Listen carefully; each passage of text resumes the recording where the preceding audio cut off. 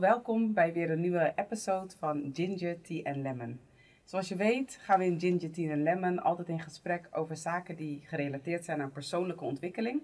En zo ook vandaag. En vandaag heb ik een hele bijzondere gast die, als we het moeten hebben over leiderschap, want dat is het onderwerp waar we het vandaag over gaan hebben, dan is zij de aangewezen persoon om mee in gesprek te gaan. Dus een hartelijk en warm welkom voor Erika van Engel. Dankjewel, Lucinda. Dankjewel. En je aankondiging, dat schept hele hoge verwachtingen. Ik ben heel erg vereerd dat je me hebt uitgenodigd voor deze podcast, maar ook voor dit onderwerp. Ja. Jij zegt het, ik weet het niet. Ja. Ik vind het altijd heel moeilijk om dat van mezelf te zeggen. En Ja. we gaan het zien als we het in gesprek gaan. Ik weet het wel zeker, want ik volg je al een post op, we zijn connected en ik weet eigenlijk niet eens meer precies hoe de eerste keer is geweest dat we met elkaar in contact zijn gekomen. Ja, onderweg hier naartoe heb ik daaraan gedacht.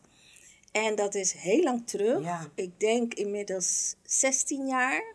Ja. Ja, 16, 17 jaar met je boekwinkel. Ja. En mijn dochter zat toen op de groep 1 of 2. En haar juffrouw ging weg. En ik vond het zo'n leuk mens. En je was net begonnen. Ik denk, ik ga daar een kinderboek kopen. Ja. Dus dat was het. Dat was de eerste connectie. Ja. Dat ik dacht van wat was het eigenlijk? Maar dat dus. Ja. En ik herinner me sowieso ook altijd wel het zakelijke vlak. Ja. Maar voordat ik verder ga, wil ik je vragen of ik alvast een theetje voor je mag inschenken. Uiteraard. Ja. Dus mijn eerste gedachte, toen ik eraan terugdacht van hoe is ons eerste contact eigenlijk tot stand gekomen? En daarbij dacht ik, het was sowieso zakelijk gebied. Ik moest even weer terugdenken aan, er was iets georganiseerd volgens mij in Ahoy. En toen heb ik met mijn boekenkraam daar gestaan. Het was echt een succesvol iets. Het was een groot event. Het was een mooie, volgens mij was het in Ahoy. Ja, 10 jaar geleden. Kijk. November, 25 november, 10 jaar geleden. Ja. Ja. En ik weet nog, ik had echt een hele goede spot, want ik stond vooraan. Ja. Dus ik was wel blessed ook wel met de boekenwinkel destijds. Want ik deed allerlei leuke dingen, kwam op allerlei leuke plekken. Absoluut. En was making my money. Dat. En wat ik terughaal van dat moment, dat je daar was, dat ik dacht van weet je, er zijn zoveel boekenwinkels, maar dat een jonge zwarte vrouw een boekenwinkel had en dan ook nog eens met Surinaamse boeken. Dat vond ik zo bijzonder. Dat ik denk van, sowieso om je te supporten, wilde ik dat boek bij jou kopen en niet gewoon bij een donner of zo. Wat ik me ook een beetje van jou herinner is dat we, en ik ook wel een beetje, we zijn toch wel koplopers. Weet je, nu hebben we zoveel black-owned businesses. Ik ben daar zo trots op. Ja. En ik denk dat als je nu had gehad, dat het veel langer zou blijven bestaan. Veel bestaan, succesvoller zou zijn. Veel groter. Ja. Maar het is wat het is. Juist. Maar het is wel de pioniersgeest in een kant zien die me ook wel altijd in jou heeft verbaasd. Ja. Wat ik in je bewonder. Ja. Dat vind ik echt heel mooi om te horen. Ja. Want ik zei het net al in de aankondiging. Als er iemand is met wie ik wil praten over het onderwerp leiderschap, dan ben jij dat wel echt. Ik weet dat jij je richt op social entrepreneurship. En ook met name op vrouwen. Ja, in business. En weet je, dan denk ik, want vaak hebben mensen iets van, of althans ik zelf ook hoor. Ik heb ook wel vroeger geroepen, je hebt leiders en volgers. Mm-hmm. En ik geloofde ook wel echt in die scheiding, zeg maar, van er zijn leiders en volgers. Maar uiteindelijk, als ik er verder en langer over na ging denken, en ook naarmate denk ik mijn levenservaring, ben ik gaan geloven dat iedereen altijd en leider en volger is. Ja, absoluut. Ja. Absoluut, ben ik helemaal met je eens. Want we zijn sowieso de leider van ons eigen leven, hè? Ja. Het moment dat je op deze aardbodem wordt gezet, ben je in de lead. Ja. En zeker in je jonge jaren word je gevormd. Je volgt wat anderen doen. Juist. Maar op enig moment maak je daarin ook je eigen keuzes. En zeker als kind zijnde zijn we kleine leiders. Weet je, want Ja. je gaat zoeken, je gaat uitvinden, je gaat vallen en opstaan. En door je ouders, door familie, door school, word je in een bepaalde manier gevormd. Ja. En ga je een bepaald pad kiezen. En verliezen we ook een deel van onze spontaniteit en het onderzoekende. En sommigen van ons pakken dat op een moment terug. Ja. En worden leider, volger, rolmodel voor anderen. En anderen blijven daarin... Nou, achter is niet het juiste woord. Content. Ja, content. En Ja. die doen wat ze doen. Ja. En als mens vind ik, je bent sowieso leider over je eigen leven. Juist.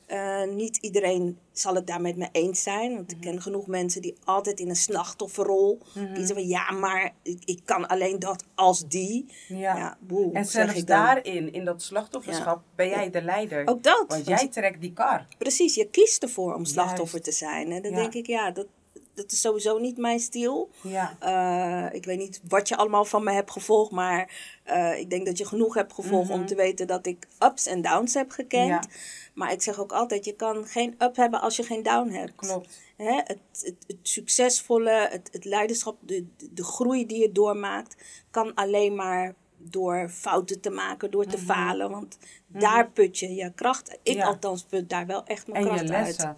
En Ja. ik hoorde je net zeggen ook van, ja, weet je kiest ervoor om slachtoffer te zijn. Nou, bedoel, de meeste mensen die content zijn met het gevoel van slachtoffer, die zullen nu zitten en denken, nou, weet het niet hoor, slachtoffer, ik denk niet dat je daarvoor kiest. Wie kiest daar nou voor? Ja. Maar het moment zelf misschien niet, maar de reactie daarin om slachtoffer te blijven, Ja. ik herken dat wel. Want Ja. ik heb ook jarenlang, bijvoorbeeld toen mijn boekenwinkel failliet ging, toen had ik ook echt zoiets van, gevoelsmatig ging ik ook failliet. Ja. En ik heb wel mijn verantwoordelijkheid gepakt voor de dingen die ik anders had kunnen doen, of waar ik eerder hulp had kunnen vragen, dat door trots niet heb gedaan. Maar ik heb me wel heel lang verstopt, Ja. want ik schaamde me. Ja. En iets wat eigenlijk zo mooi was, Ja. heeft heel lang gewoon in een hoekje gelegen, omdat ik mij schaamde erover te praten hoe het uiteindelijk is afgelopen. Ja. Ja, ik herken die pijn wel. Ik heb nooit een faillissement gehad, maar ik heb zeker wel voor die deur gestaan. En de pijn, hè, die kan jij, zeker als het om je business gaat, alleen jij kan die dragen. Jij moet die op jouw manier verwerken. Ja. En ik ken dat wel, dat je daar dan kiest om je in terug te trekken. Ik heb, het is bij mij 2 keer voorgevallen dat ik bijna failliet was, maar ik heb zelf de trekken eruit op tijd gehaald. Ja. Juist omdat ik dacht, ja, ik wil gewoon niet failliet gaan. Want Nederland is nog steeds zo'n land, als je failliet gaat, weet je, dan heb je het fout gedaan. Terwijl in Amerika zeggen ze, oh, fout. Ja, geweldig. Ja, oh, goed, maar je hebt geleerd. Nou, ik weet het niet hoor. Precies. Weet je, dus dat was voor mij de reden waarom ik denk van, nee, ik wil daarin, dat leiderschap, ik wil de eigen regie daarover houden. Dus ik heb er dan zelf voor gekozen, maar ik heb me wel ook daarin geschaamd. Dus ik herken dat wel, weet je. En ik ben wel even van, 2 dagen huilen en dan weer verder. Dus doordat je doorgaat, hebben mensen het heel vaak ook niet gezien. Hè? Dat is wel een van de dingen die ik zie. Dat mensen mij veel sterker inschatten dan dat ik daadwerkelijk ben. Ja, maar je straalt ook echt een kracht uit. Ik denk ook wel dat is ook een van de componenten van een leider. Ja. Er komt wel echt iemand binnen. Ik bedoel, er zit wel echt iemand hier tegenover mij. Ja, dankjewel. Dankjewel. Dus inderdaad. Ja, die ijdelheid, dat gaat al generaties mee. Want mijn opa was ook altijd ijdel. En that's me. Ja, weet je, als ik naar buiten ga, moet ik ook het gevoel hebben van oké, ik sta er. Ja. Het doet me goed om me goed te dressen. Ook nu met corona dat ik thuis Juist. werk. Behalve de weekenden, want dan ben ik ook gewoon in mijn huispak met mijn pantoffels. Ja. Maar ik sta gewoon 's ochtends op en ik trek mijn kleren aan, ik maak me op. Ja. En zeker ook omdat we veel Zoom- en Team-meetings doen. Maar om weer terug te gaan naar die kracht uitstralen. Ja, ik denk dat dat ook een stukje genetisch bepaald is. Hè? Ja, net als velen van ons. Wij zijn toch nazaten van tot slaafgemaakte mensen. En een van de dingen die echt een belangrijke leidraad in mijn leven is dat ik de 5e generatie ben die in vrijheid mag leven.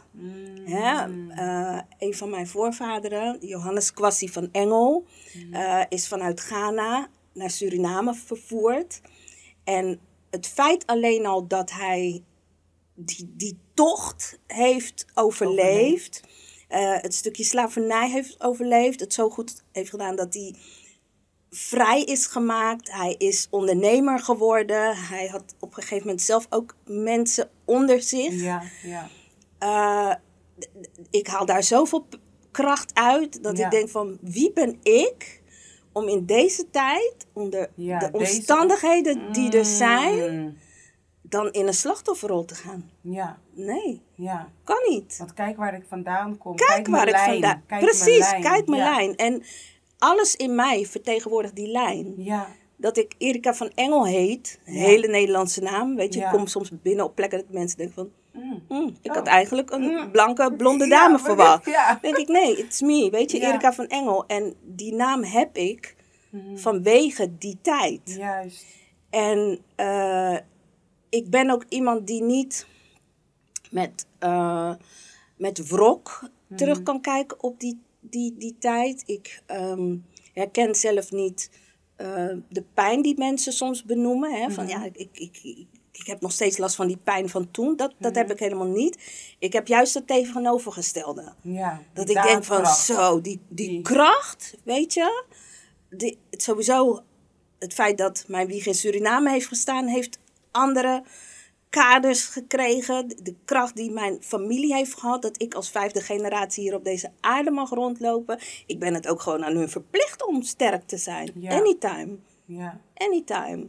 Dus dat is wel een van de ankers in mijn leven. Van nee, Erika, je moet sterk zijn. Maar kijk, dan is het voor jou misschien ook makkelijker, omdat je hebt onderzoek gedaan, je weet waar je vandaan komt, je weet wat je bloedlijn is, je weet wat je voorvaderen, je voorouders eigenlijk,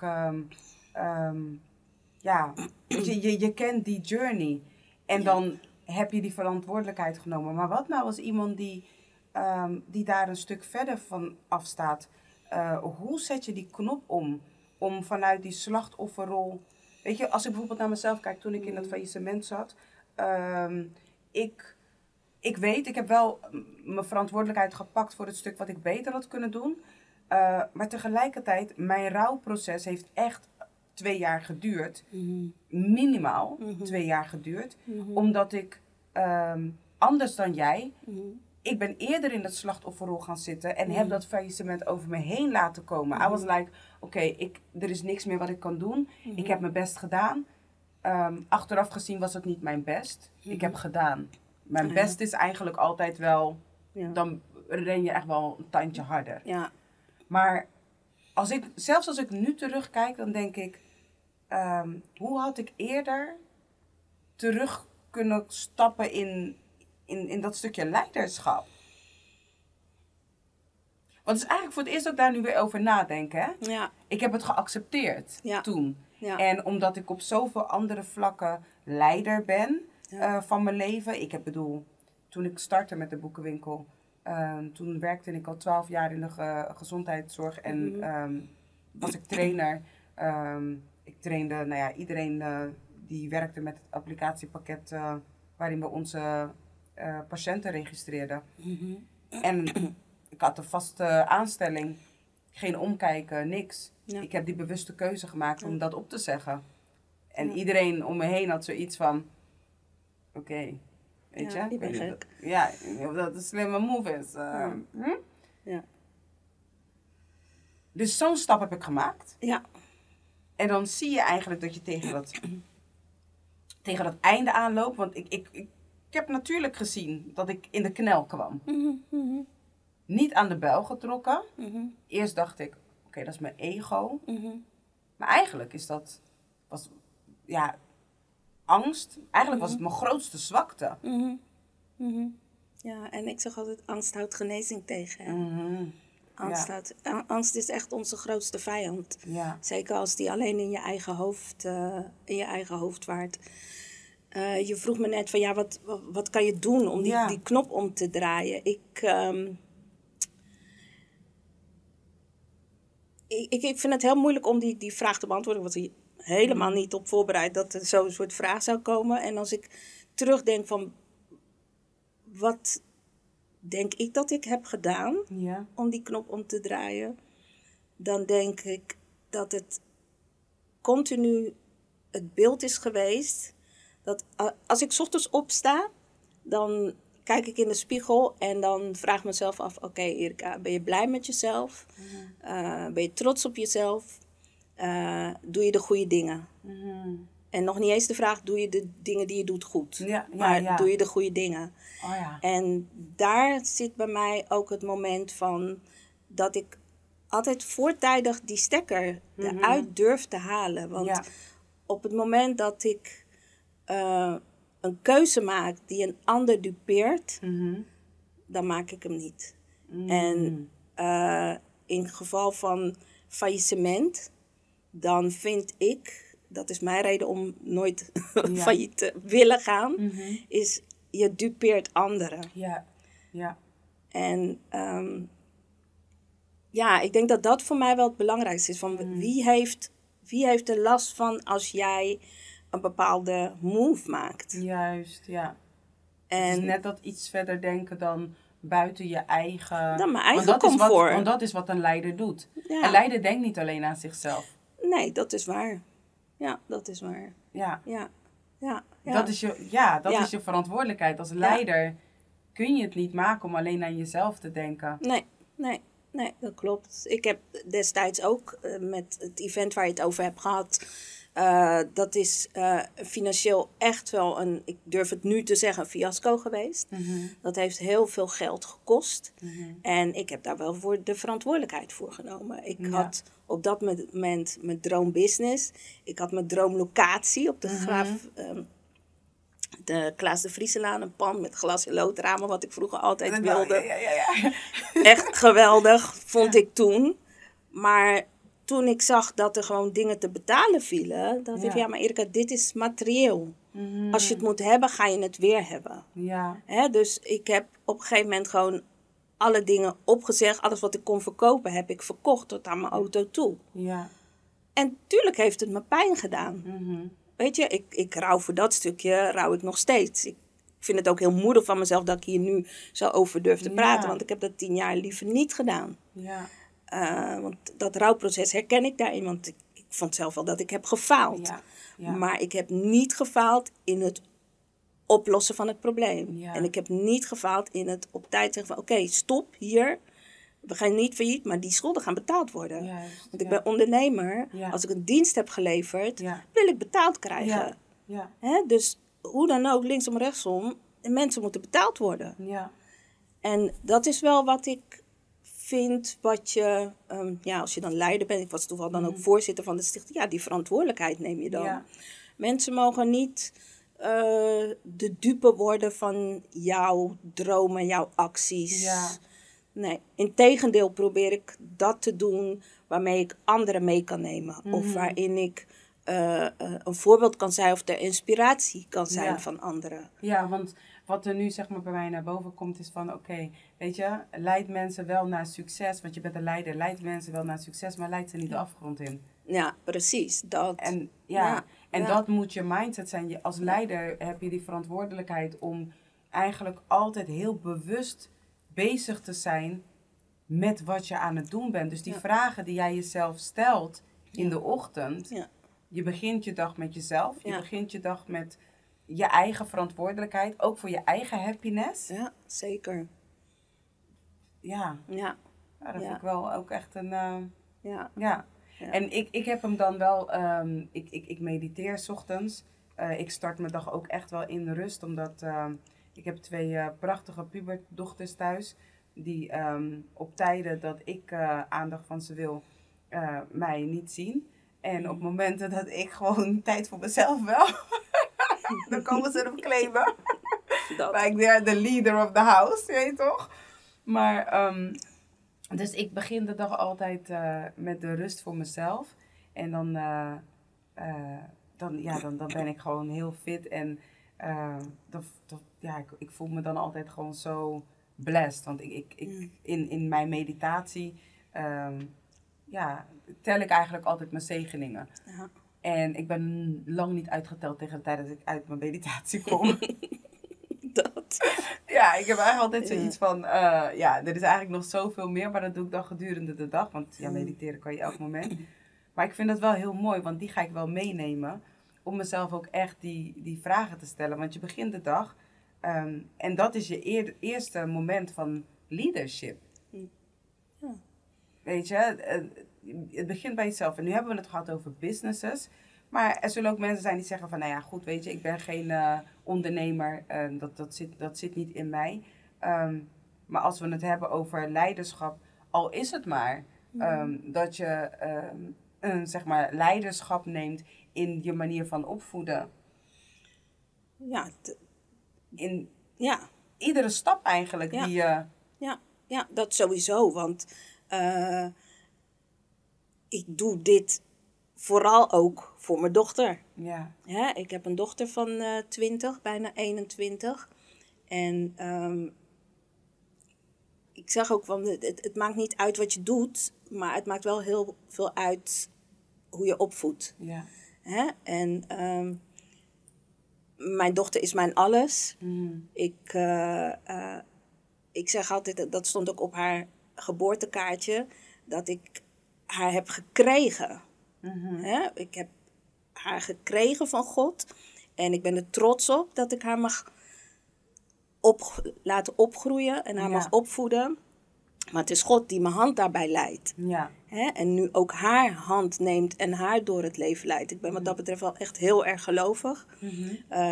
Ik ben met het geloof opgevoed. Mhm. En nu bijna 21 jaar geleden heb ik een bijna doodervaring gehad. Ik ben heel ernstig ziek geweest.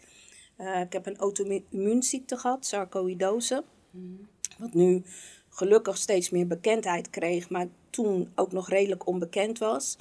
Dus ik werd eigenlijk van het kastje naar de muur gestuurd, terwijl ik gewoon voelde dat het niet goed zat. Ja.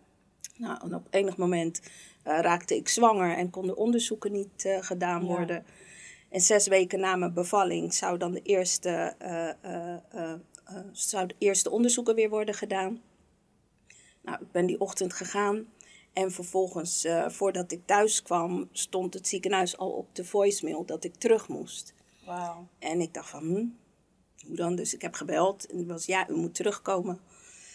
En ik zeg, terugkomen? Ik kom niet, want waarvoor moet ik terugkomen? Ja, we hebben iets gezien en u moet terugkomen. Ik zeg, ja, maar ik kom niet. Ja, maar u moet komen. Ja. Ik zeg, ja, nou ja, als ik dan moet komen, dan kom ik maar met mijn baby. Want ik heb een baby van 6 weken. Ja. En toen was het, nee, ja, weet je, het ziekenhuis is toch 1 per kwartier. U kan niet met een kind komen. U moet alleen komen en u wordt opgenomen. Ik zeg, nou, dan kom ik niet. En toen zeiden ze van, ja, maar als u niet komt, dan gaat u dood. Ja, en dan is je koffertje snel gepakt. Ja, precies. Hè, dus ik ben toen naar het ziekenhuis gegaan, niet wetende wat er aan de hand was. Ik vroeg ze ook van, ja, maar wat scheelt er dan? Ja, er zitten vlekken op uw organen, maar we kunnen het niet echt duiden. En ik voelde me op zich goed. Ja. Weet je, ik functioneerde alles. Ik was wel heel erg mager, maar ik had niet het idee dat ik doodziek was. Ja, precies. Maar dat ging wel heel snel, want ik ging echt in de weken dat ik daar lag. Ik heb uiteindelijk 5 weken daar gelegen, maar in de 4e week kwam dus zo'n moment dat ik gewoon ook het bed niet meer uit kon. Ik werd op bed gewassen. En die weken, nou, ik heb nog nooit zoveel gebeden als toen.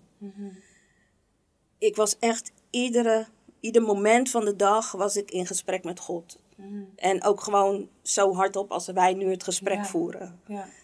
En ik zei ook van, joh, ik zeg, u heeft me dat kind laten krijgen. Het kan toch niet zo zijn dat... Ik zeg, want ik weet dat de vrouwen sterven in het kraambed. En in de kraamperiode. Maar ik ben niet een van die vrouwen. En ik heb dat kind op te voeden. En ik ga hier zijn totdat ze zeker 18 is. En ik ben ook nog niet klaar op deze wereld. Precies dat zei ik. Ik ben niet klaar. Ik wist helemaal nog niet waarvoor dan niet klaar. Maar in ieder geval, ik was niet klaar. Ja. En ik weet nog dat er een zuster was. Zuster Rut. En ze kwam naar me toe en ze zei tegen mij van... Hoor je wat je zegt? Ik zeg, ja, ik hoor wat... Ze zegt, God heeft je het leven gegeven.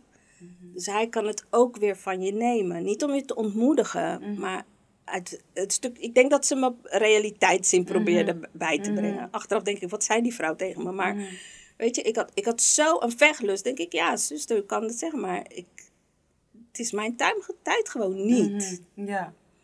En, vuist op tafel, ik ben het er niet mee eens. Het gaat gewoon niet gebeuren. Het gaat niet gebeuren. En ik heb wel even een heel zwak moment gehad toen ik aan de stagiaire vroeg van... Ja, maar waarom zijn ze zo aan het fluisteren en doen? Ik wil gewoon weten wat met me aan de hand is. En zij zei wat ze dus niet mocht. Maar ze zegt, ja, ze denken dat u lymfeklierkanker heeft. Nou, ik zit helemaal niet in de gezondheid.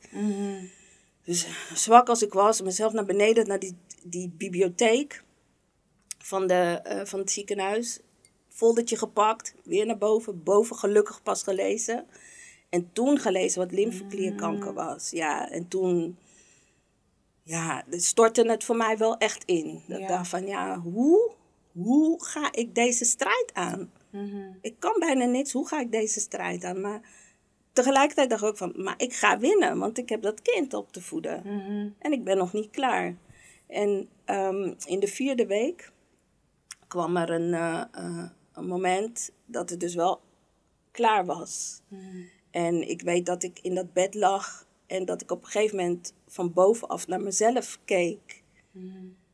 En mezelf daar levenloos zag liggen in het bed. Wow. En ik had zo'n verdriet. Nou, ieder van ons kent wel liefdesverdriet. Ja. Nou, het is liefdesverdriet maal 10, je moeder, iedereen van je is dood. En nog meer pijn. En ik dacht van, ja, het is klaar. Het is klaar. En toen kwam op een gegeven moment een verpleegster binnen, die riep mijn naam. En ik wilde antwoorden, maar er kwam geen geluid uit het lijf. En ze riep me, ze heeft aan me gevoeld. En toen is ze geschrokken... is ze naar buiten gelopen om anderen te halen. En op dat moment had ik zo een oerkracht. Ik weet niet waar het vandaan kwam. En toen ben ik weer in mijn lijf gezakt. Wow. En toen kwam ze... En er kwam nog, nog 2 verpleegsters kwamen mee. En ze riep naar me. En toen maakte ik mijn ogen open. Ik kon nog steeds niet praten. En ze zegt... Erika, ik dacht dat je er niet meer was. Wauw. En het enige wat ik kon doen, dat zie ik nog wel, dat voel ik nog wel, is die traan. En toen dacht ik ook van, ja, weet je, ik heb gewoon nog een kans gekregen. En ik weet niet, en ik weet niet hoe of wat. En een paar dagen daarna kwam een tante van mij, die was een kennis van ons tegengekomen. En die kennis had tegen haar gezegd van... Als ik hoor, want je weet hoe het in de Surinaamse gemeenschap gaat. Ze gaan praten en weet je, het kind ligt op sterven. Bla, bla, bla. In ieder geval, die persoon zei toen tegen mijn tante van... Checken jullie of ze sarcoïdose heeft? Nou, ik zal je zeggen mijn dossier, want ik had een arts... Die zei ook altijd tegen me van... Je bent een mooi mens, ik laat jou niet gaan. Maar ik weet niet wat je hebt... Dus ik kan je geen medicatie geven, want die medicatie kan ook averechts werken. Ja. Dus hij heeft mijn dossier van Groningen naar Maastricht gestuurd. En niemand heeft een indicatie kunnen geven. En toen mijn tante dat zei, hebben we het gevraagd. Ze hebben het getest en dat was het. Wow. En dat was het. En dan denk ik, ja, je Maar hoe hebt kwam zij gewoon- daarop?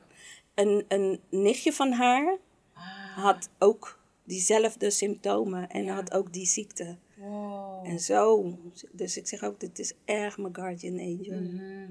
Erg mijn guardian angel. Ja, Wauw. ja. Wauw. En toen heb ik prednison gekregen. Want dat Mhm. was het enige, sarcoïdose is een ziekte die niet te genezen is. Mhm. Het komt vanzelf en het moet ook vanzelf weer weggaan. Mhm. En het hoeft ook niet zo ernstig te zijn als dat ik het heb gehad. Mhm. Het heeft verschillende Ja. verschijningsvormen.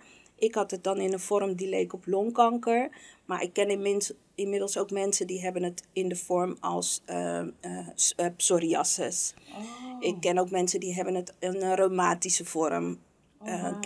Een oud collega van me, die heeft zelfs in een rolstoel gezeten doordat haar gewrichten waren dusdanig ontstoken dat ze gewoon niet meer kon lopen. Wauw. Dus het heeft zoveel verschillende Ja. verschijningsvormen Ja. dat het ook daardoor heel moeilijk is om die Om het diagnose vast te stellen. Ja, Ja, ja. ja. Dus nou ja, bij mij was dan prednison hetgeen wat hielp. En ik ben echt, nou ja, ook door de strijdlust. Binnen een week was ik dan zover dat ze me naar huis hebben gestuurd. Ja, ja. Want ja, die baby was er, hè. Ja, En mijn klopt. moeder kwam iedere dag in de winter. Ja, want het Wauw. was februari, maart. Kwam mijn moeder met mijn dochter naar het ziekenhuis. Dus ze hebben me toen laten gaan. Mhm. En ik moest wel iedere week terug voor controle. Ja. Ja, en ja, door de strijdlust ging het heel snel. In juli dacht ik al helemaal genezen te zijn. Mhm. En de controle daar dacht van, oké, ik ga naar controle, alles is goed, ik mag weer werken. Mhm. En pap, alles zat er weer. Wauw. Ja, dus toen begon Maar die is er ook strijd iets weer wat het opnieuw. zeg maar dan aanwakkert, wat het stimuleert? Of het is er gewoon en het kan onderhuids lijken, waardoor je er iets minder last van hebt. En dan ineens komt het weer gewoon naar Ja, ja, boven. ja. Ik zeg ook voor mezelf, want ik heb daarna heb ik 3 keer terugval gehad. Ik ben nu 10 jaar helemaal clean, ook helemaal van de medicatie af.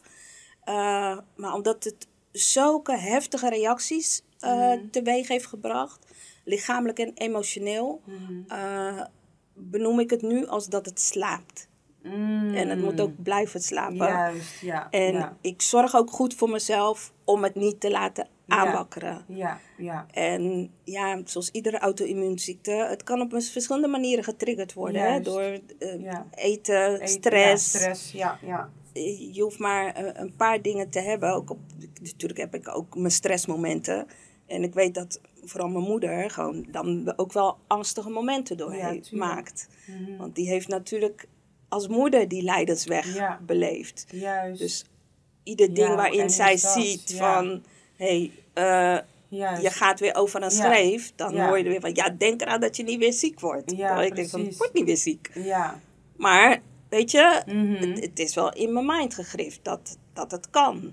Ja. En een Amerikaanse acteur, Bernie Mac, bij velen wel bekend, die heeft ook sarcoïdose gehad. Dus het ook heel lang. En na 25 jaar is teruggekomen longontsteking dood. Ja. Dus Wauw. ik blijf altijd op mijn hoede. Ja, Hè? ja. Dus, Ja. Maar hoor ik dan ook dat je zegt van in principe kan je full control nemen over wat het ook is dat je als leider, hè, wanneer je een reden hebt om voor te leven. Ja, een Hè? overtuiging. Een overtuiging. overtuiging. Ja. Ja. Dat is inderdaad Ik wel noem beter. het, daarmee heet mijn bedrijf ook Believe in Business. En Ja, ik heb ook zo'n tekst Ja. op me. Je moet een overtuiging hebben dat er iets is, dat je iets moet of dat je iets kan. En ook de overtuiging in de zin van geloof. Dat maakt wel dat ik althans iedere dag weer kracht heb om in het leven te staan. En wat voor struggle er ook op mijn pad komt. ja. Ja, dan denk ik, oké. Ja, als je het hebt over lemon, gooi het maar. Ja, Just precies. make some lemonade. Ja, precies, Ja. precies. Maar Ja. soms heb ik heb vaak, want ik hou van het analyseren en het overdenken van dingen.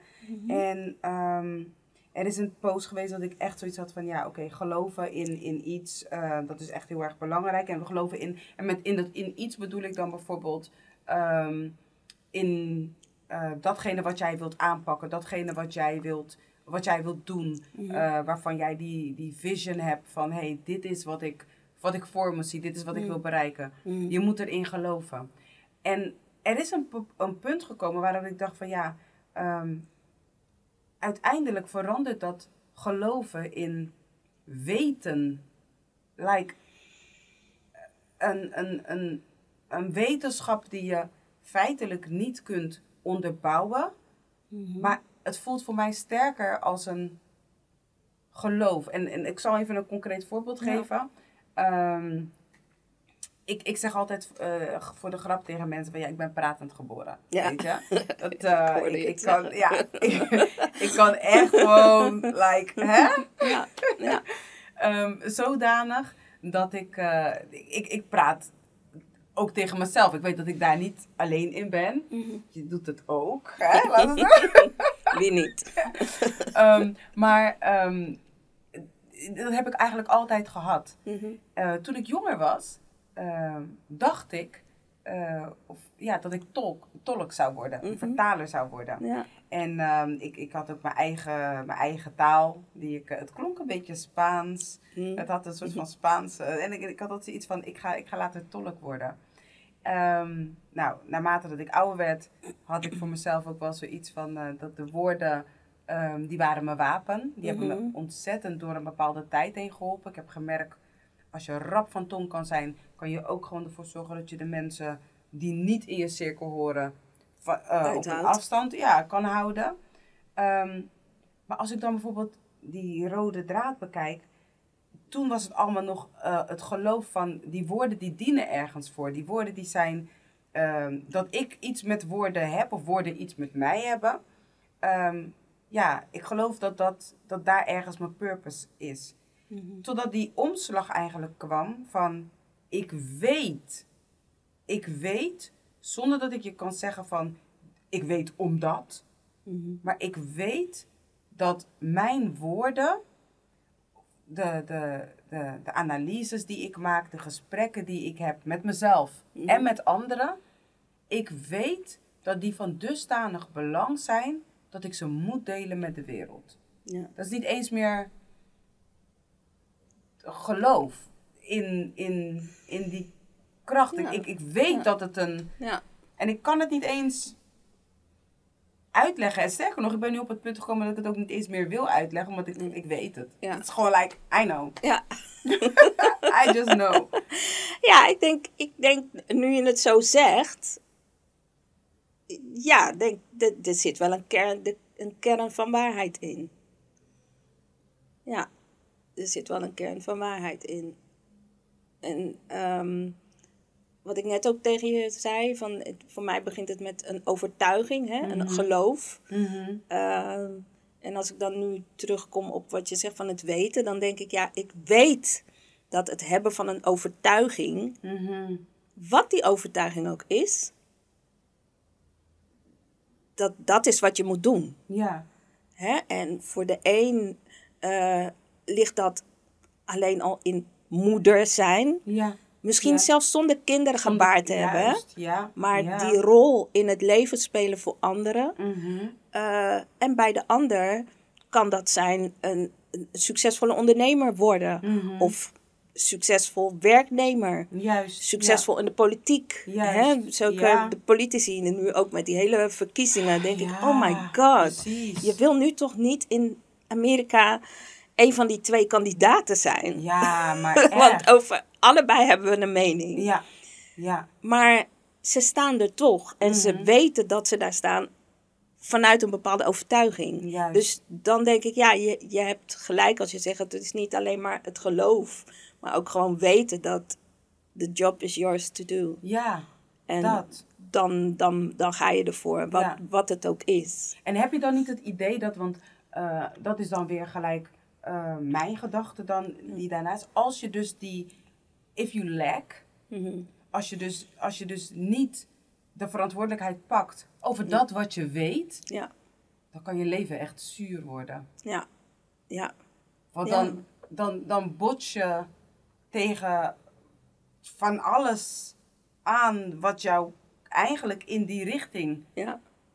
of in ieder geval wil aangeven, je bent niet op de juiste Ja. route. Je Ja. bent van je route af. Ja. Ja. Ja. Ja. Ja, eens. Want ons pad, hè, niemands pad loopt recht. En, maar ondanks alle kronkels die een pad heeft, kan je hem wel als één route bewandelen. Maar we zijn als mensen geneigd om die zijpaadjes in te slaan. Ja. Hè? Om de verleidingen, soms ook leuke verleidingen, om die aan te gaan. Om vervolgens dan weer op het pad te komen. Ja. Maar niet altijd lukt het vanzelf. Ja, Hè? precies. En daar ben ik wel van overtuigd dat iets ons daarin terugstuurt. Ja. Hè? Ik geloof in meerdere dingen. Ik geloof in God. En ik noem het God, maar ik weet niet... Weet je, ik heb geen beeld van een man, plaatje, lang haar.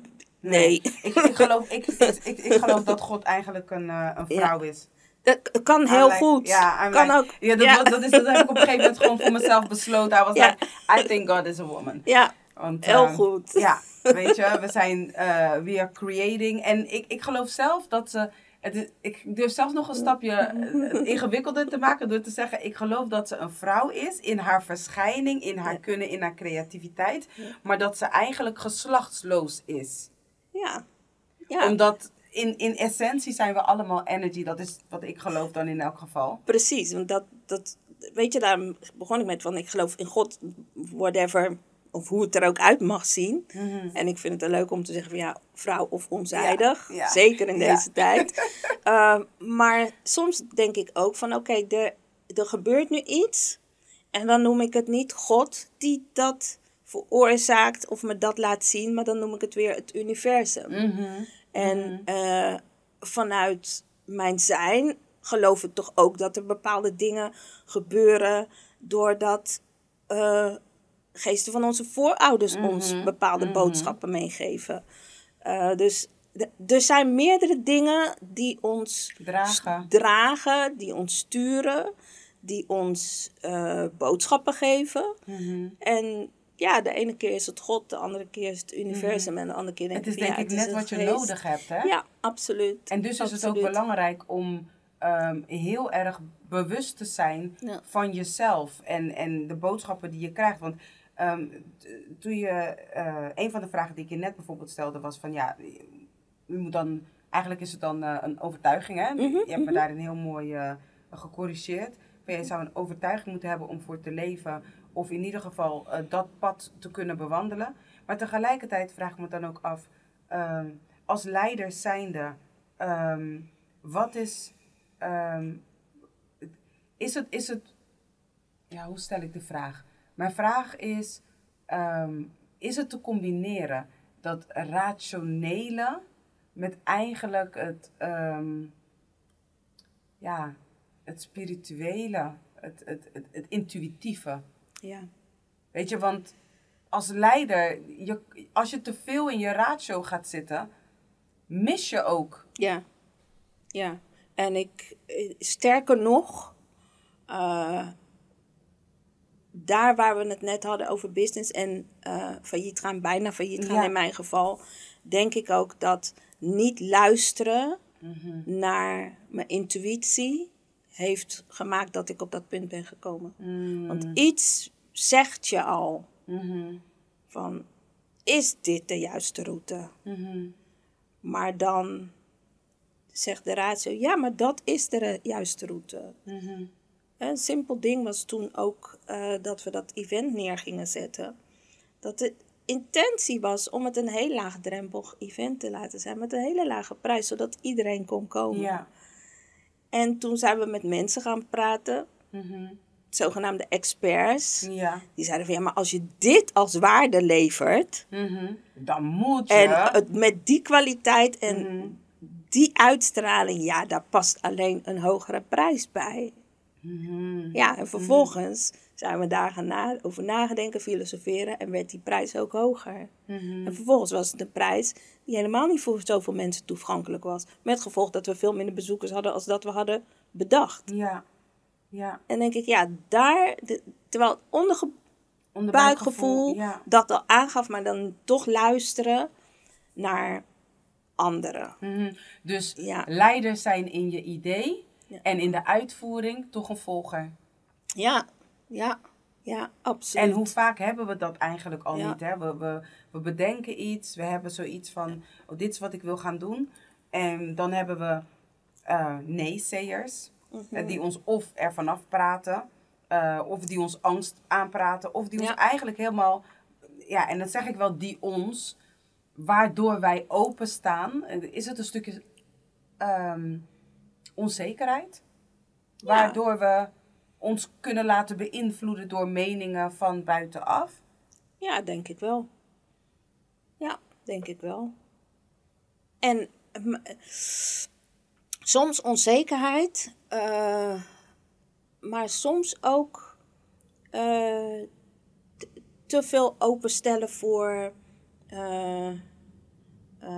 de invloeden van een ander. Ik zit even te zoeken naar het juiste woord, want in mijn hoofd gaat het woord coachable. Hè? Ja. Ja.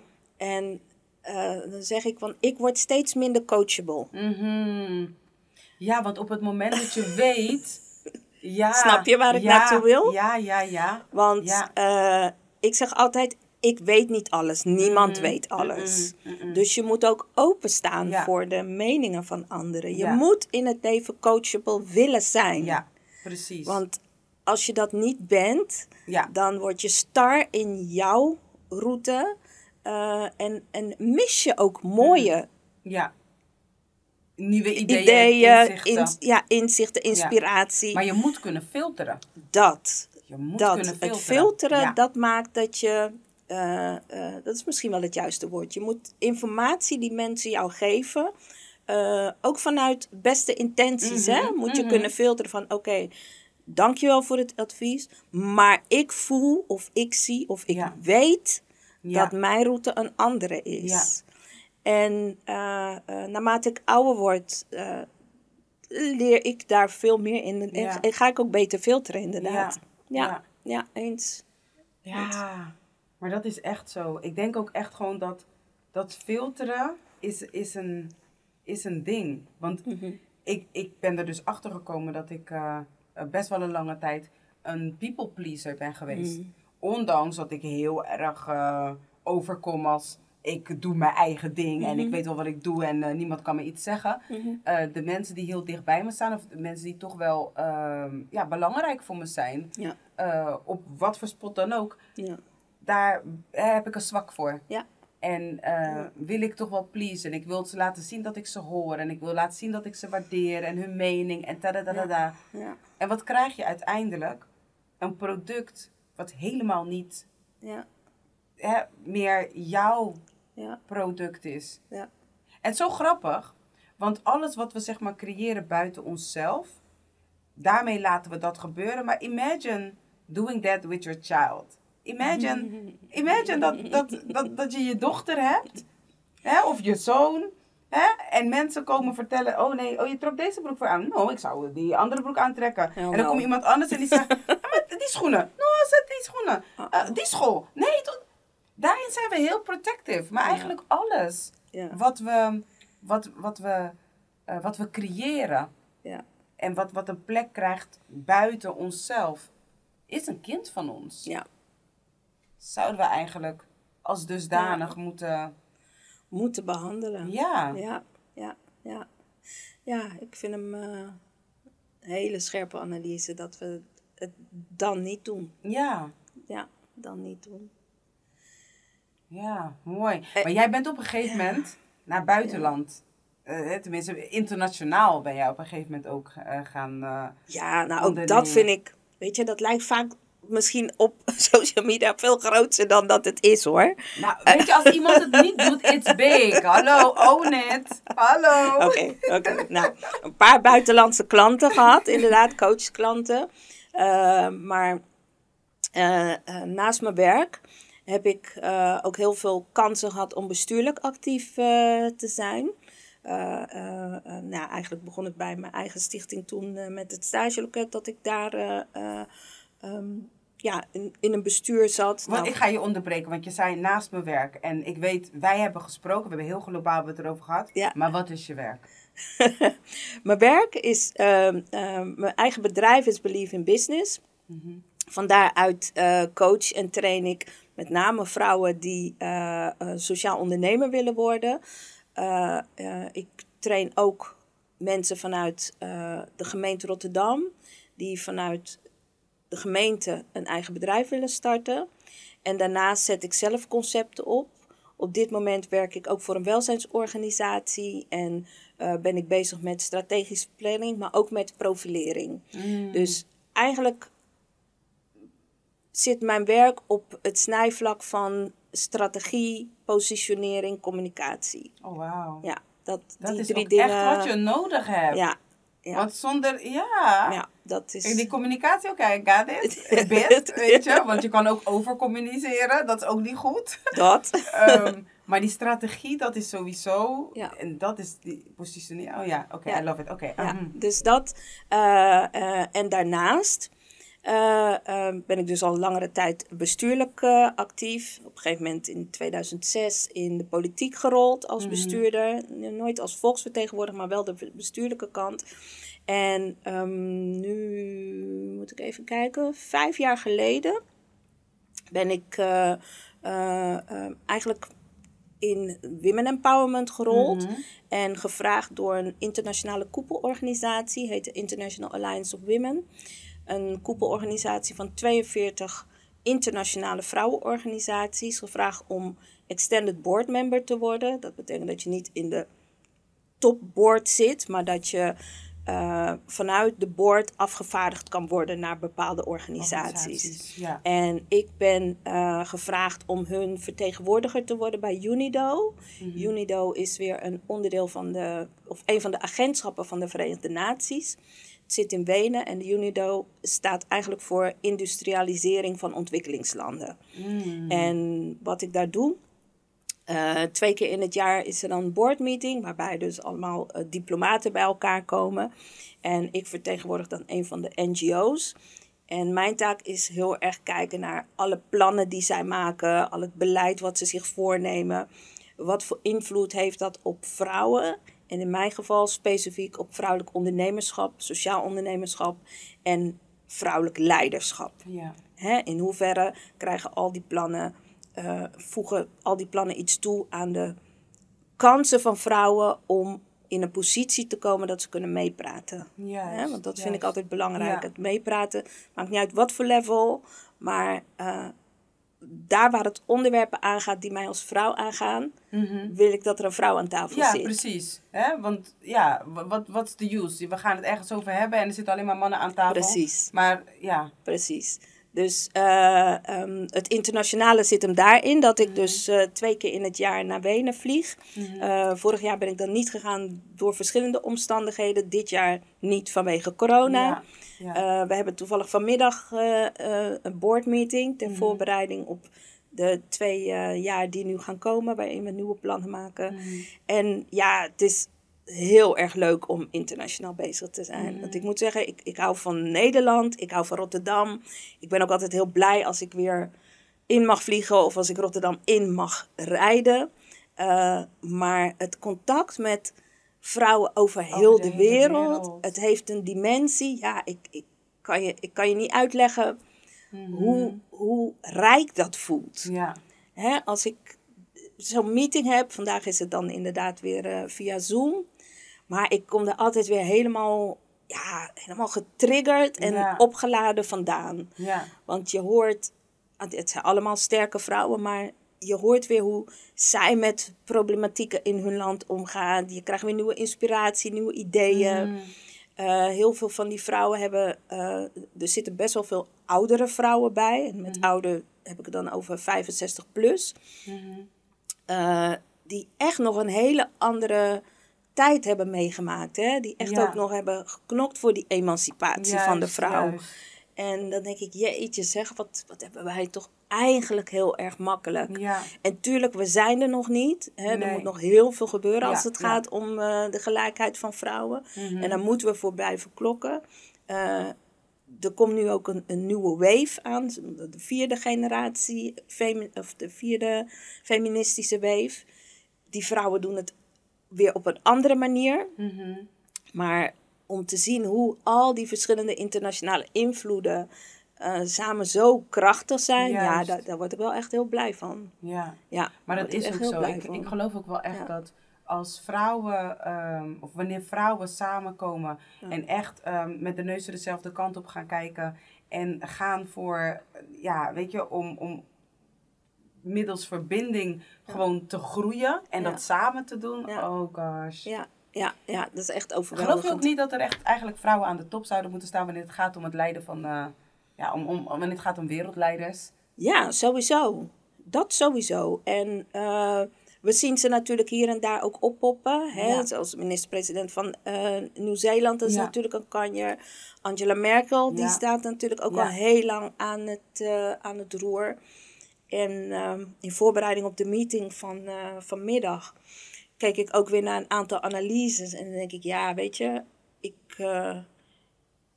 ik voel me geen Afrikaan. Ik voel me Zuid-Amerikaan, want in Zuid-Amerika heeft mijn wieg gestaan. Mhm. Maar in Afrika, daar zijn de meeste landen met vrouwelijke leiders. Dat is het continent met de meeste vrouwelijke leiders. Ook in de politiek zijn ze daar veel sterker vertegenwoordigd. Ja. En dat is in Zuid-Amerika is dat veel minder. Mhm. We hebben veel meer last van die macho-cultuur. Met uitzondering van Suriname. Want als je al die kaarten bekijkt, popt Suriname er altijd in positieve zin uit. We hebben sterke Surinaamse vrouwen en ook politiek zijn we goed Ja. vertegenwoordigd. Ja. Ik zit meteen eventjes aan die vrouw te denken, ja, doe het. Ja, precies. Snap je? Ja, dat is wel... Alleen dat is die echt blik. de moeders. Snap je? Je wist gewoon van, hey, beter ga je naar een met tequila party, hoor. Precies. Blijf thuis. Ja. En Maar dat- dat is, ja. ik merk het ook in de gesprekken die ik met een aantal van die vrouwen voer. Hè? Mhm. Dat zij het alleenstaand ouderschap, Mhm. ja, dat vinden ze heel bijzonder. Ja, voor mij, weet je, mijn moeder heeft me alleen opgevoed. Ik voed mijn dochter niet. Voor mij is het normaal. Mhm. En zij hebben zoiets, ja, maar hoe doe je dat dan? Denk ik, hoezo? Hoe doe je? Je doet het. Ja, je doet het omdat je het moet doen. Ja. Precies, je Ja. hebt geen andere keuze. Ja. Ik weet ook niet beter. Mhm. Sowieso dat ze het heel bijzonder vinden. Dat wij hebben zoiets van, ja, weet je, je diploma is je eerste man. Mhm. Ja, dat kennen ze helemaal niet. Ja, ik ben daar wel echt van afgestapt, hoor. Ik geloof wel echt in... Ik ben een feminist tot op het bot. Ja. Maar oh my god, I love the black man. Ja, tuurlijk. En ik heb ook echt zoiets van dat idee van je diploma als je eerste man. Tuurlijk, het is leuk, weet je. Ja. Maar als ik op mijn oude dag, weet je, is het leuk. Dan kan ik naar je kijken, weet je. That's it. Weet je, je houdt me niet warm. Ik kan niet met je praten. En vaak is het ook nog eens zo dat als we dan moeten gaan kijken naar die diploma als je eerste man als man zijnde, Ja. zetten we hem al heel gauw aan de kant. Want als je gaat kijken naar waar je daadwerkelijk eindigt in het werk wat je doet, had je die eerste diploma niet eens nodig. Precies. Dat zeg ik nu ook tegen mijn dochter. Ja. Ja, want ze studeert dan. Nog 1 jaar zit in de master. En ik zeg ook tegen joh, het gaat om, als je het hebt. Niemand gaat dadelijk meer kijken wat je hebt. Oké, sommige sectoren wel. Ja. Hè, wil je bij de Big Four of waar dan ook, dan wordt er nog Wel waarde echt, ja. aan gehecht. Ik zeg maar, als je nu op LinkedIn gaat kijken, hoeveel mensen heel iets anders doen dan waarvoor ze waren opgeleid. Ja, precies. En we hadden het net heel erg over die ratio en spiritualiteit. Dat ook mensen aan de top steeds spiritueler worden, weet je. Juist. En steeds meer durven af te stappen van die topfunctie, waarin ze 80 tot 100 uur per week werken. En dat ze zeggen, Juist. ja, nee, sorry. Ja. Ik ga iets anders doen. Klopt. Ik word gedreven door andere vrouwen empoweren, dus ik word coach. Hè? Juist. Of iemand die zegt van ja, maar ik heb altijd een liefde voor mode gehad, dus ik ga in de fashion. Mhm. Hele andere routes worden er gekozen. En ik denk dat dat ook gewoon belangrijk is. Dat als je het hebt over de leiding nemen over je eigen leven, ga voor dat wat jou blij maakt. En Juist. niet omdat je ouders of familie of anderen het belangrijk vinden dat je een bepaalde route kiest. En vergis je niet tussen dat wat je echt wilt, nodig hebt en dat wat jou een bepaald aanzien oplevert. Want wanneer we eigenlijk op zoek zijn naar die erkenning in de buitenwereld en dus daardoor een bepaalde status aanhangen, it's not gonna make you happy. Nee, precies. Ik ben wel heel erg nieuwsgierig en nogal benieuwd naar het volgende. Vrouwen, leiderschap, kon je net zeggen. Ook, je bent een alleenstaande moeder. Je voelt je dochter alleen op. Denk je dat jouw kracht, juist hoe jij een krachtige leider bent, een vrouwelijke leider, dat dat juist afschrikt als je in een relatie bent? Vast. Ja. Maar wat kun je daar zelf aan doen? Because when you know, zeg je dan wel van, oké, Lucinda, je gaat nu wel heel diep, hè? I know, ik weet het. Ik ben zo benieuwd, omdat ik me soms echt afvraag van, hoe zetten we die balans gewoon, weet je? Hoe zorgen we ervoor van, hoe blijf je in je kracht staan? En tegelijkertijd durf je ook wel je feminine side, weet je? Want ook dat is kracht. Ook kwetsbaarheid is ook kracht. Ja. Nou, laat ik het zo zeggen. Ik denk dat het afschrikt. Net als dat rood, weet je, als een stier, dat het kan aantrekken. Dat het ook net zo hard kan afschrikken. Juist. Vind ik het erg. Weet je, ik ben al een hele tijd alleen.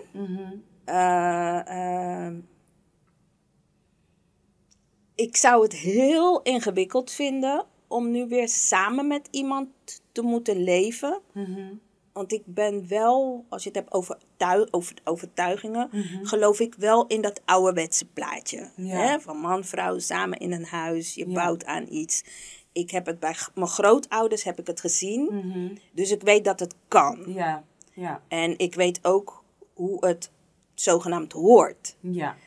En als ik het niet kan krijgen zoals het hoort, dan heb ik het liever niet. Aha, ja. En het is al heel snel niet hoe het hoort. Ja.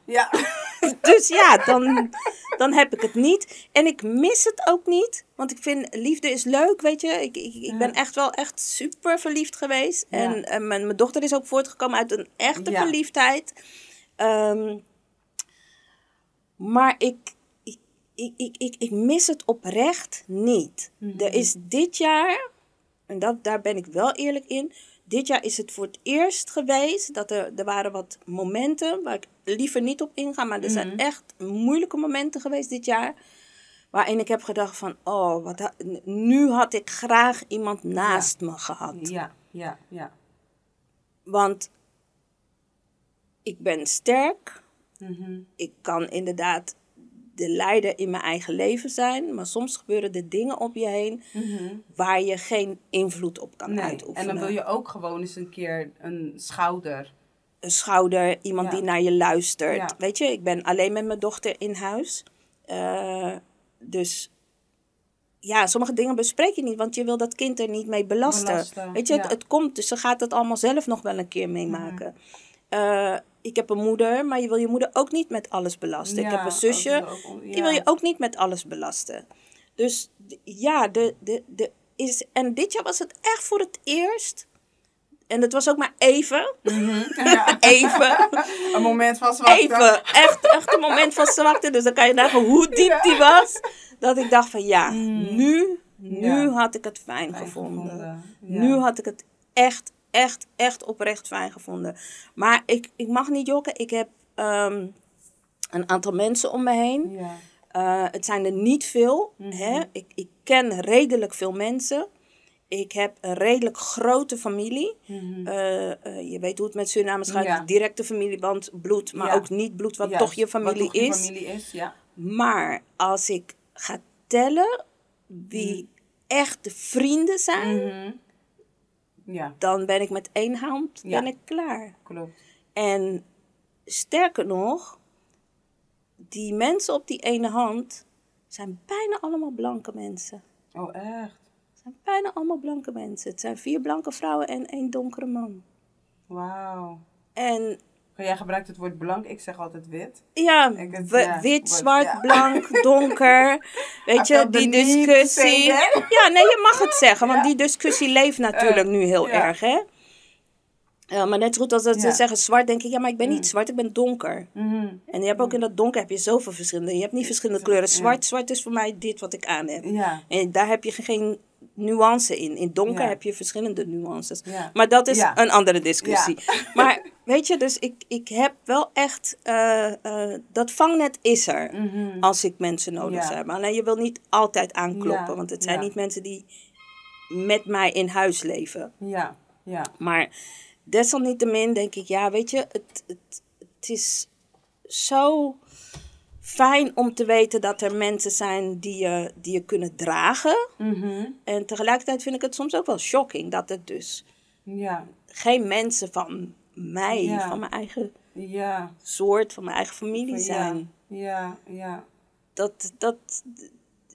Maar is dat ook niet omdat je dus zeg maar, hoe meer je de leider in jezelf ontwikkelt, hoe meer je natuurlijk gaat filteren. Geldt natuurlijk ook voor de mensen die in je cirkel komen, die in je cirkel zijn. Je moet mensen loslaten. Dus is het niet daarin ook de keuzes, zeg maar, die je zelf hebt gemaakt? Ja en nee. Want dat filteren doe ik zeker. Ja. Ik heb nooit vele vriendschappen gehad. Ja. En wat ook wel een valkuil kan zijn als je altijd heel sterk oogt. En als iemand die in full control is, die wel de leiding heeft, is dat mensen die zwakke momenten niet zien. Ja. Of bang zijn om ernaar te vragen. Ja, klopt. Ik heb wel mijn momenten dat ik denk van ja, ik stop met mensen bellen. Want wie belt mij om te vragen van Erika, hoe is het vandaag met je? Erika, hoe is het met je dochter? Hoe gaat het met jullie? Ja. Wat heb je deze week gedaan? Ja. Wat waren je studenten? Wat is er misgegaan? Kan ik je helpen? Juist. En we raken zo van elkaar vervreemd, hè? Ja. En voorafgaand hadden we natuurlijk even een small talk. Ja. En hadden we het over ankers in de familie. Ik denk dat het komt dat we op een gegeven moment vallen ankers weg. Hè? En dan moet je zelf dat anker in een familie of in je kennissenkring gaan worden. Ja. En ik ben nu wel op het moment dat ik denk van er zijn wat ankers aan het wegvallen. En daarmee ook bepaalde relaties. Ja. Ik weet bepaalde dingen in de familie niet meer. Daar we vroeger echt een hechte familieband hadden. Weet je, als een kind werd geboren, heel die familie zat thuis. Precies, als iemand jarig was, heel die familie thuis. En dat is nu veel minder. Ja. En dat komt voor een deel ook omdat je hebt je op een bepaalde manier ontwikkeld. Weet je, iedereen doet daarin zijn of haar eigen ding. Maar het omzien naar elkaar, dat is wel minder geworden. En soms denk ik ook van, zouden mensen bang zijn om te bellen en te vragen, omdat ze bang zijn voor het antwoord. Voor het antwoord, ja. Ik denk, wat? Stel dat ze zegt van, het gaat niet goed, dan moet ik iets. Ja, en wat moet ik dan? Dat. Ja, kan ik wel, weet je? Heb ik tijd om dan inderdaad naar de toe te gaan, of heb ik... Ja, en dat hoeft niet eens altijd te zijn, hè? Precies. Het feit dat je het vraagt, kan op dat moment al voldoende zijn. Ja. En dat is wel iets waarvan ik denk van, als het gaat om kracht en leiderschap uitstralen, kan dat wel de keerzijde zijn. Dat mensen je sterker inschatten dan dat je bent. Ja, en dat je misschien ook minder makkelijk toegankelijk oogt. Ja. Terwijl dat eigenlijk verre van is. Maar dat gaat natuurlijk altijd aan de oppervlak blijven als men ook niet zeg maar de moeite neemt om net iets verder te gaan kijken. Ja. Dan blijft het heel oppervlakkig natuurlijk. En dan, En als jij, in mijn geval als ik dan zeg van oké, ik zie dat het niet komt, dus ik ga ook niet meer Nee, precies. uitreiken. Ja, dan raakt alles weg. Ja, precies. Ja, en dan zijn de deuren gesloten en dan, ja. Ja, dat is waar. En dan duurt het weer langer voordat je dan weer die stap neemt. En Mhm. nou, op een gegeven moment ben je helemaal van elkaar vervreemd. En Ja. dat is... En op een gegeven moment heb je dus dan ook dat je denkt van oké, je bent er content mee. Het is prima, je accepteert het voor wat het is. Ja. En dan, ja, pak je je verantwoordelijkheid voor het deel waarin je zegt, nou goed, ja, dit is wat ik, nou prima. En dan gaat ieder zijn weg. Ja. Ja. Ja. Maar ja, ook dat is een vorm van leiderschap. Want je moet keuzes maken. Ja, zeker. Een leider Zeker. moet knopen door kunnen hakken. Ja. En keuzes maken. Ja. En dat doen we in principe iedere dag, heel de dag door. Ja, zeker. Zeker. Ja, en ook, weet je, ik zei net van, ja, het zijn dan 4 blanke vrouwen en een donkere man. Dat is ook een deels bewuste keuze. Ja. Weet je, van wie vertrouw je nog? Bij wie zie je die wederzijdse genegenheid om er voor elkaar te zijn? Mhm. Hè? En als je het hebt over internationaal, mijn beste vriendin is een vrouw die 15 jaar ouder is als ik. Woont in België. We hebben elkaar nu bijna 2 jaar niet live gezien. Wauw. Maar we bellen elkaar iedere zondag. Ja. Iedere zondag, van 10 jullie tot 12. tijd, ja. Dat is onze tijd. Weet je, onze kinderen, onze kleinkinderen. Tenminste, haar kleinkinderen. Ik heb nog geen kleinkinderen. Haar kleinkinderen weten dat. Ja. Dat is gewoon onze tijd. Ja. En, Daar ben jij gewoon tante Erika voor. En dat is ja, gewoon, nou, dat nou net niet. Nee, dat niet. Maar ze weten wel gewoon dat daar iets bijzonders is. Mhm. Mhm. Ja, dat weten ze. Mijn dochter weet dat en haar kinderen weten dat. Dat is zo'n bijzondere vriendschap die er is ontstaan. En ja, dat zijn... en zo zijn er een paar vrouwen die er gewoon altijd voor me zijn. Ja, Ja, altijd voor me zijn. dat is wel heel mooi. Ja. Nou, dan wil ik eigenlijk nog een laatste vraag stellen. Ja. En dat gaat over enige tips voor de jonge leiders in spe. Want je kan dus natuurlijk moeder zijn van een kind die wel heel erg dat leiderschap in zich heeft. Ja. En jij als moeder of als vader hebt dat niet. Hoe kun je die brug slaan? Hoe kun je dat kind helpen? En ja, om toch zeg maar zijn volle potentie of haar volle potentie te kunnen benutten? Ik denk dat we in deze tijd vooral onze kinderen, of het nou eigen kinderen zijn of andermans die je als kind ziet, vooral stimuleren om hun dromen na te jagen. Om assertief te zijn. Hè? Deze tijd vraagt echt wel een bepaalde assertiviteit. Om inderdaad te geloven dat ze altijd een leider zijn. Wat ze ook doen. Juist. Weet je, al ben je op die vuilniswagen of al ben je lector op de universiteit. I don't care. Er is altijd een leider in jou. En geloof ook altijd dat je nog groter kan worden. Vooral ook om of door te dienen. Hè, door te zorgen dat je anderen niet dupeert in jouw opstelling. Ja. Maar jezelf vooruitbrengt, maar daarbij ook anderen vooruitbrengt. Het empoweren, wat ik trouwens nu heel veel zie. Ik denk dat het in onze generatie minder was als nu. Ja. Ik word heel erg blij van de support die die generatie die nu komt elkaar geeft. Precies. Absoluut. Dus dat is wel iets wat ik, wat ik ze mee zou willen geven. Van joh, zorg dat je sterk in het leven staat. En we hebben het net even ook over, heel kort over politiek dan gehad. De huidige leiderschap. Eén ding wat ik soms mis, is dat mensen op onderzoek uitgaan van hoe dingen werken. Dus ga niet uit van aannames. Juist. Of dat dingen voor jou niet mogelijk zijn. Maar ga gewoon uitzoeken van als je een bepaalde ambitie hebt, Ja. Hoe kom ik daar? Ja, wat is er voor nodig? Wat is er voor nodig? Wie moet ik kennen? Waar moet ik zijn? Welke route moet ik bewandelen om die positie te krijgen? Hè? We zijn nu natuurlijk allemaal met ons hoofd bij die Amerikaanse verkiezingen en wie dat zou willen winnen. Als je politiek ambities hier hebt, hè, ga niet zitten wachten en luisteren naar de mensen die zeggen, ja, we worden toch niet gekozen. Nee, ga je verdiepen in die programma's van die partijen en ga kijken van hoe kan ik me aansluiten? Juist. Wat kan ik doen om ooit wel daar op die Juist. stoel te komen? Juist. Hè? Want jij zag in mij een leider. Ik vind het wel mee. Jij ziet in mij een leider. Maar ik zie zoveel andere jonge leiders nu komen.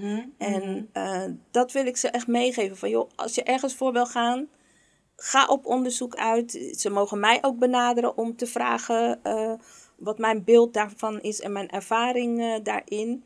Want alleen zo kom je verder. Hè? Alleen door op onderzoek uit te gaan. Ja. Hoe dat pad moet zijn. Precies, en we hoeven zelf het wiel niet uit te vinden. Er zijn genoeg mensen die ons zijn voorgegaan en die hulp kunnen bieden.